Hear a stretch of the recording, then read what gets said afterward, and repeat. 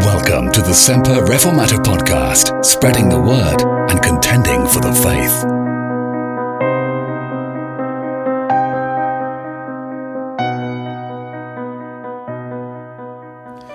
So we'll read from Ephesians chapter 3 and verse 14.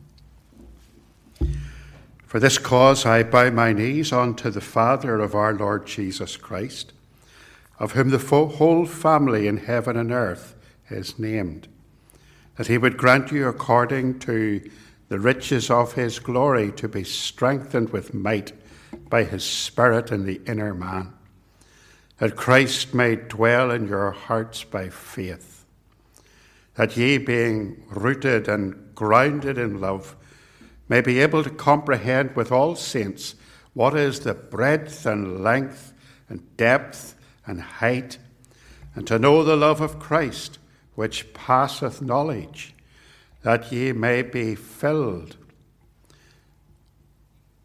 with all the fullness of God. Now, unto him that is able to do exceedingly abundantly, above all that we can ask or think, according to the power that worketh in us, unto him be glory in the church by Christ Jesus, throughout all ages, world without end. Amen. An amazing passage, full of superlatives. In our last look at the passage, we looked at verse 19, and we asked, what did it mean to be filled with all the fullness of God? What did it mean that God would fill us with his fullness? And there is nothing more that we can ask of God for us personally. It is the highest step on the soul's ladder to God to pray as Paul prayed, that God would fill us with all of his fullness, make us more Christ-like in this life that we live. And Paul has reached that highest rung. And all that remains now, all that can happen when you have come to that point, is to burst forth in praise of the God who has lavished such great love upon us. This conclusion to his prayer in verse 20 and 21 is full of doctrine, full of teaching, but it's a prayer of great spontaneity. It just overflows from a heart that is overwhelmed with the love of God. We'll spend a short time looking at it this evening, but before we do, let's challenge ourselves. Let's challenge our own hearts. Whenever I consider the love of God to me, a sinner, the love that sent Christ into this world, the love that took him to the cross, can I ask you, does my heart, does your heart overflow with praise to him? Does it? Or does that love of Christ for sinners still leave you cold and unresponsive? Let's see how Paul concludes his prayer. As I say, it's full of wonderful teaching. The first thing that we notice is that Paul introduces us to the omniscience of God, or rather to the omnipotence of God. He says, now unto him that is able to do exceeding abundantly above all that we ask or think. Verse 14, where we began to read, is a prayer for the church. And verse 21 and 20 and 21 are its conclusion. The verses are an expression of praise. We call it a doxology. Common doxology that we often know about, that people sing, is that doxology that says, praise God from whom all blessings flow. Praise him, all creatures here below. Praise him above, ye heavenly hosts. Praise Father, Son, and Holy Ghost. Very often sung in days gone by in North Antrim at certain times of the year. One of the things that we see in this is that nothing is too hard for God. Paul has asked for a lot in this prayer, hasn't he? He's asked that he would grant you, according to the riches of his glory, to be strengthened with might by his Spirit in the inner man. He's asked that Christ will dwell in your hearts by faith. He's asked that you will be rooted and grounded in love. He's asked that you may be able to understand with all of the church the breadth and length and depth and height of the love of God, to know the love of Christ which passeth knowledge, that ye might be filled with all the fullness of God. What a prayer! What a prayer list! But you see, with God, no prayer is too demanding. No prayer is too ambitious. No prayer is too big. Whatever you're asking God for, he can do exceedingly abundantly above all that we can ask or even think. How great is our God? How powerful. In 2002, a minister friend of mine who was bivocational, he had a secular job during the day, demanding secular occupation, rung me up and asked if I would visit a friend of his, a member of his church who was in hospital in Belfast, a mutual acquaintance. And since his church was away far out into country areas, he thought that he maybe wouldn't make it up, and this man was seriously ill. Would you mind dropping in to see him? I said, certainly not a problem. Going into the Royal anyway. I arrived and the man was in a wee side ward. And I went into the room and sat down with him and just begun to talk when a nurse came in. And the nurse said to me, I'm afraid I'll have to ask you to leave. The consultant is next door and he'll be in here in a moment. I said, fine. I stepped out into the corridor, waited. I thought, I'll wait till the consultant goes past. Consultant breezed out of the room, a big man with files under his arm, and he was accompanied by a whole crowd of others. There was doctors and subordinates and nurses all walking behind him, walking very purposefully, walking very quickly. He walked out of the room and went straight into the room, never paid any attention to me, went straight into the room of the man I was visiting. I waited for 10 or 15 minutes, and again, the door of the room flung open. And this big man, and he was physically large, he came straight out of the room with all the people following him. He turned left, went down the corridor, and he stopped. In fact, he stopped so abruptly that the people following him almost walked into his back. And he turned, and he came back to me. And he lifted his finger and said, it wasn't me that healed him. It must have been you. And he turned and walked away. I'm left stunned. Anyway, I went in. And I said to the man in the bed, who also looked stunned, what has just happened? That consultant said to me it wasn't me that healed him, it must have been you. He said the consultant came in and he spread 2 sets of notes on the bed in front of me. And he said, these are your notes from last week. Now this chart here and these test results show the condition of a man who has at most 2 years to live. And these are the ones that we did this week. And they're both yours. And this one is a man who's perfectly healthy. What did you do over the weekend? He said, I asked my church to pray for me. Right, he says, I'm discharging you this afternoon. You may go back and tell your church their prayers were answered. Now, bear in mind, I'm a runaway from Pentecostalism. And at this time, I'm believing these things don't happen.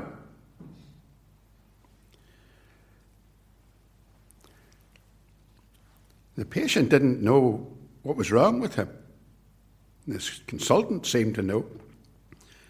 But God knew. And perhaps he also knew that I needed a bit of a shot of faith. And in his power, he dealt with both situations, even though it was more than myself or the patient or we could ever ask or think. Psalm 50 and verse 13 tells us, "And call upon me in the day of trouble. I will deliver thee, and thou shalt glorify me." In that hospital room that day, I can tell you that when we prayed together, there was praise. But Paul doesn't just say that. He doesn't just tell us that God is able to do what is able to do exceedingly abundantly above all that we can ask or think. He says, according to the power that worketh in us.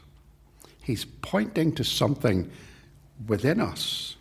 What is this power that worketh within us? Now, I think that Paul adds here that the ability of God to achieve his will and purpose is best appreciated by us by the greatest miracle of all, by the power that is working within us, by the miracle of the new birth. Think and consider what God has done in your life and in mine. Think of the wonderful achievements that Paul has outlined in verse 16 to 19. All of those things. If God can do that in me, a rebellious sinner, then there is nothing that he cannot do. My ransomed, redeemed, forgiven life is a walking visual aid to the power of Almighty God. So Paul says, now unto him that is able to do exceedingly abundantly above all that we ask or think, according to the power that worketh in us. So God is all-powerful. He can do great things. He has and can work miracles. Don't you believe that the miracles of Christ's day were miraculous, not some kind of accident or just some kind of thing that can be explained away, like the liberals believe? He has the power to answer prayer, even when we don't know what to ask for. For the greatest personal evidence of that is how he has brought salvation to sinners and how he has changed lives and how he has brought us into his kingdom, as Paul has been explaining in chapter 2 and chapter 3. The second thing we see here then is that not only is God all-powerful, but that he is highly exalted. We have to introduce a note of caution here. Just because God can do things that we can't even imagine about, that we cannot even think of, that we cannot ask for because we don't know what to ask for, that does not mean that he will. Paul says in verse 21, unto him be glory in the church by Christ Jesus throughout all ages. What's the difference between a charismatic healing meeting and what happened in that hospital? It's simply this. It's simply that God was glorified in what he did. Not some evangelist or pastor standing at the front and inviting people to come forward so that his wonderful faith in God can be seen by all, so that he can be seen to be a mighty healing evangelist. It was simply the Lord intervening in a miraculous way, in such a way that nobody was praised for it but God himself. So we learn something else about the nature of God from this doxology. God only does what brings glory to his name, and he does it in the church, through the church. He answers prayers, but he doesn't answer selfish prayers, and he doesn't answer prayers with a wrong motive. And Paul adds in verse 21, unto him be glory in the church by Christ Jesus throughout all ages. This is all connected up, connected together. It's sinews and bones. It's God doing more than we can even ask for, like what he did in me, and it's done for his glory alone. Anything that God does, even when he answers my prayers, even when he uses us in his church, any blessing that we might be to others, it's not of us, it's of the Lord, so that all of the praise goes to him alone. In fact, we cannot do a thing. 1 Corinthians 1 and verse 26. For ye see your calling, brethren, how that not many wise men after the flesh, not many mighty, not many noble are called. But God hath chosen the foolish things of the world to confound the wise. And God hath chosen the weak things of the world to confound the things which are mighty. And the base things of the world and things which are despised hath God chosen. Yea, and things which are not, to bring to naught the things that are, that no flesh should glory in his presence. God is glorified in what Paul has been praying for the Ephesians. See, the place where his glory is manifested, it's the church. All of God's magnificent attributes have been demonstrated in his relationship with his elect people. His power, his wisdom, his mercy, his love, his grace, his goodness, his long-suffering, his kindness. The place where his glory is manifested.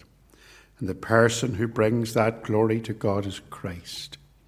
All of these glorious attributes of God manifest in Jesus, the head of the church. This doxology is a song of praise. A song of praise to the God who is all-powerful and who is highly exalted, who is glorious. And lastly, I want you to see that God's praise endures throughout all of eternity. God has been glorified and praised and worshipped and adored as our Heavenly Father in every age. So Paul adds at the end of this doxology, unto him be glory in the church by Christ Jesus, throughout all ages, world without end. Amen. His name is eternally glorified, even in the history of the world. His name is his glory is from everlasting to everlasting. But in the history of this world, even in the Old Testament period, in the New Testament period, in the Apostolic Age, even in the Dark Ages, in the Reformation, in the Puritan times, in the Great Awakenings, in the revivals, in 1859, in the early 20th century, even in modern days, his glorious name is praised by men and women, praised by people living in terrible, ungodly states, in Islamic states, in communist states, in China, in Russia, and even in decadent, spoiled Western nations. True believers join the praise of our wonderful Redeemer. Just two considerations then. When I read this, I ask myself, why does Paul add the phrase here, world without end, when we know that the end of the world is near? Turn with me in your Bible just to 2 Peter chapter 3. 2 Peter chapter 3, and we'll read from verse 7. 2 Peter 3 and 7. But the heavens and the earth, which are now, by the same word, by the word of God, are kept in store, reserved unto fire against the day of judgment and perdition of ungodly men. But, beloved, be not ignorant of this one thing, that one day is with the Lord as 1,000 years, and 1,000 years as one day. The Lord is not slack concerning his promise, as some men count slackness, but is long-suffering to usward, not willing that any should perish, but that all should come to repentance.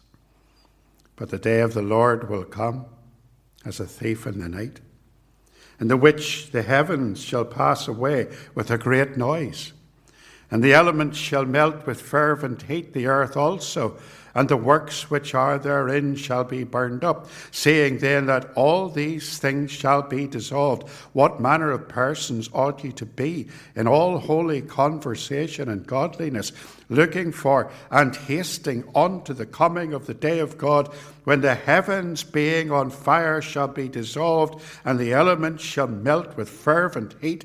Nevertheless, we, according to his promise, look for a new heavens and a new earth, wherein dwelleth righteousness. Wherefore, beloved, seeing that ye look for such things, be diligent, that ye may be found of him, in peace, without spot, and blameless.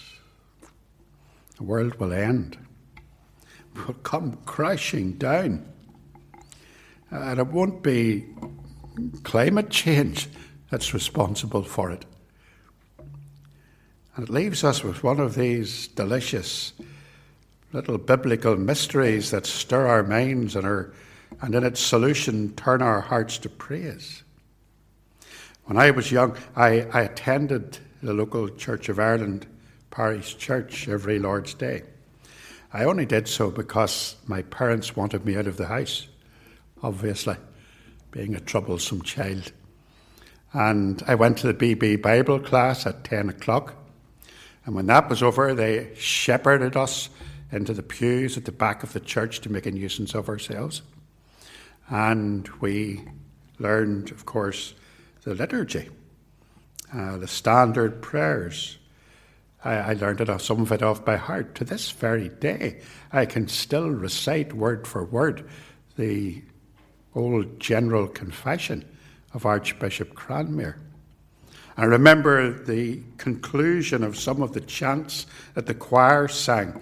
I remember the Gloria Patria sung at the end of every psalm. Glory be to the Father and to the Son and to the Holy Ghost, as it was in the beginning, is now and ever shall be, world without end. Amen. It was included in the Anglican liturgy by Cranmer back in the time of Henry VIII. And its inclusion, I think, and again, you can't disagree with me, its inclusion must have influenced to some extent the translators of the King James Bible in 1611. And I say this because if you go home and check, then the phrase world without end is not part of the Greek text. It's not in the Textus Receptus, which forms the basis of the AV. The Textus Receptus, the received text, simply reads tu ionos tun ionun. In other words, that simply means forever and ever. Forever and ever. Before that, the literal translation of the text would be throughout all generations, Genea, forever and ever, Amen. So in Greek, Paul is not in any way disagreeing with Peter. He's not disagreeing with his own writings. He's not disagreeing with 1 Thessalonians 5 and verse 2, where he says, you yourselves know perfectly that the day of the Lord so cometh as a thief in the night. For when they shall say peace and safety, then sudden destruction cometh upon them, as travail upon a woman with child, and they shall not escape. John agrees. Revelation 21 and 11 talks about how he saw a new heaven and a new earth, for the first earth has passed away. First heaven, first earth have passed away, and there was no more sea. Paul, Peter, John, the Lord Jesus himself, all of them teach that this world will one day come to an end. So then, why does Paul appear here in the AV to say world without end? I think perhaps very reasonable explanation is that in the century between Cranmer and the AV translators, the phrase world without end had become a colloquialism in the church, become a common saying among Christians. They knew what it meant. They knew that it meant that endless ages would roll forward, and it was simply included because absolutely everybody knows what we mean here, that God will be lifted up in his church forever and ever, not just in this world, but in the world to come. And that makes a very personal application to this. Are you ready for that day when this world will come crashing to an end?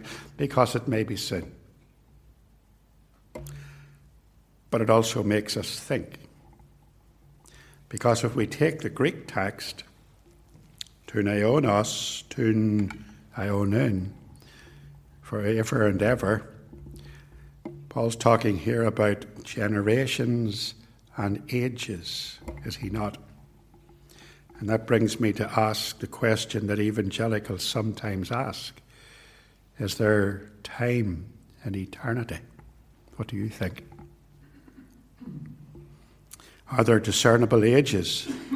Or is eternity simply timeless in the sense that we do not have linear time there?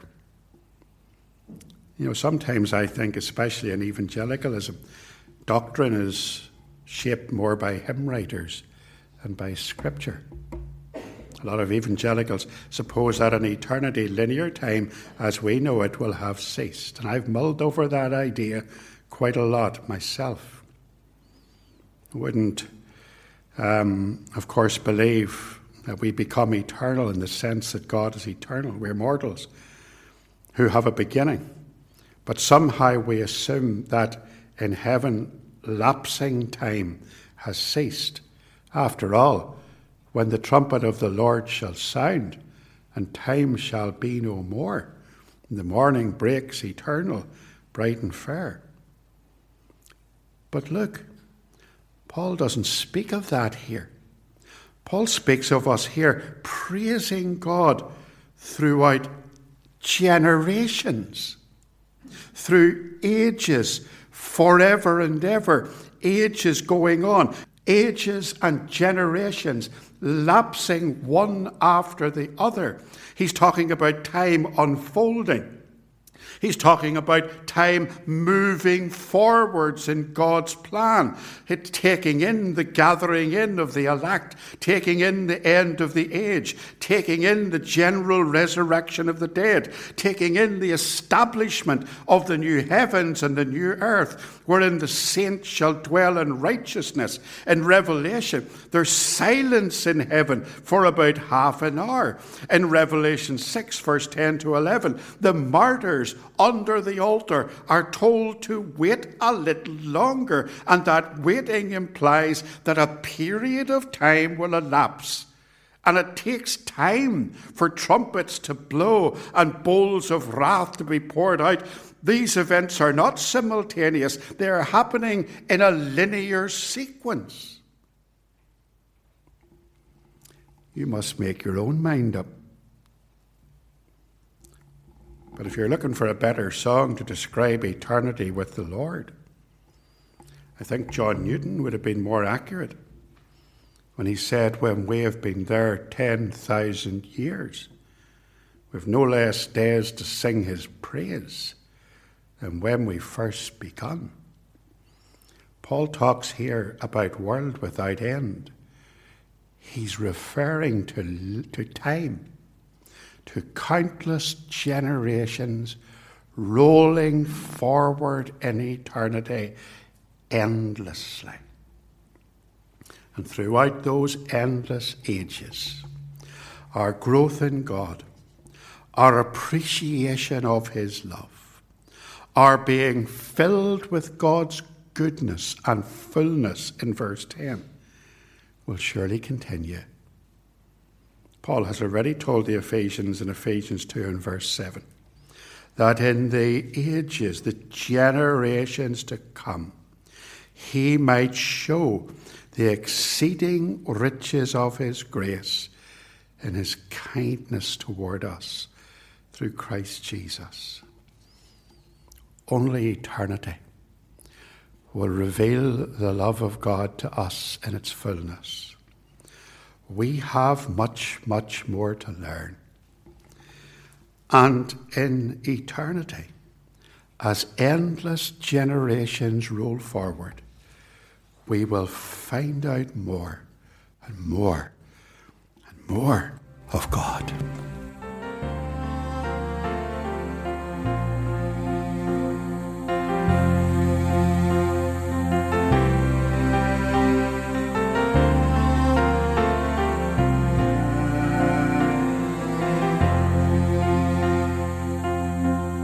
Thank you for listening. If you've enjoyed this episode of the podcast, please help to make it better known by opening the podcast app on your phone or mobile device. Then, search for the Semper Reformata podcast. Subscribe and give it a 5-star rating. See you next time.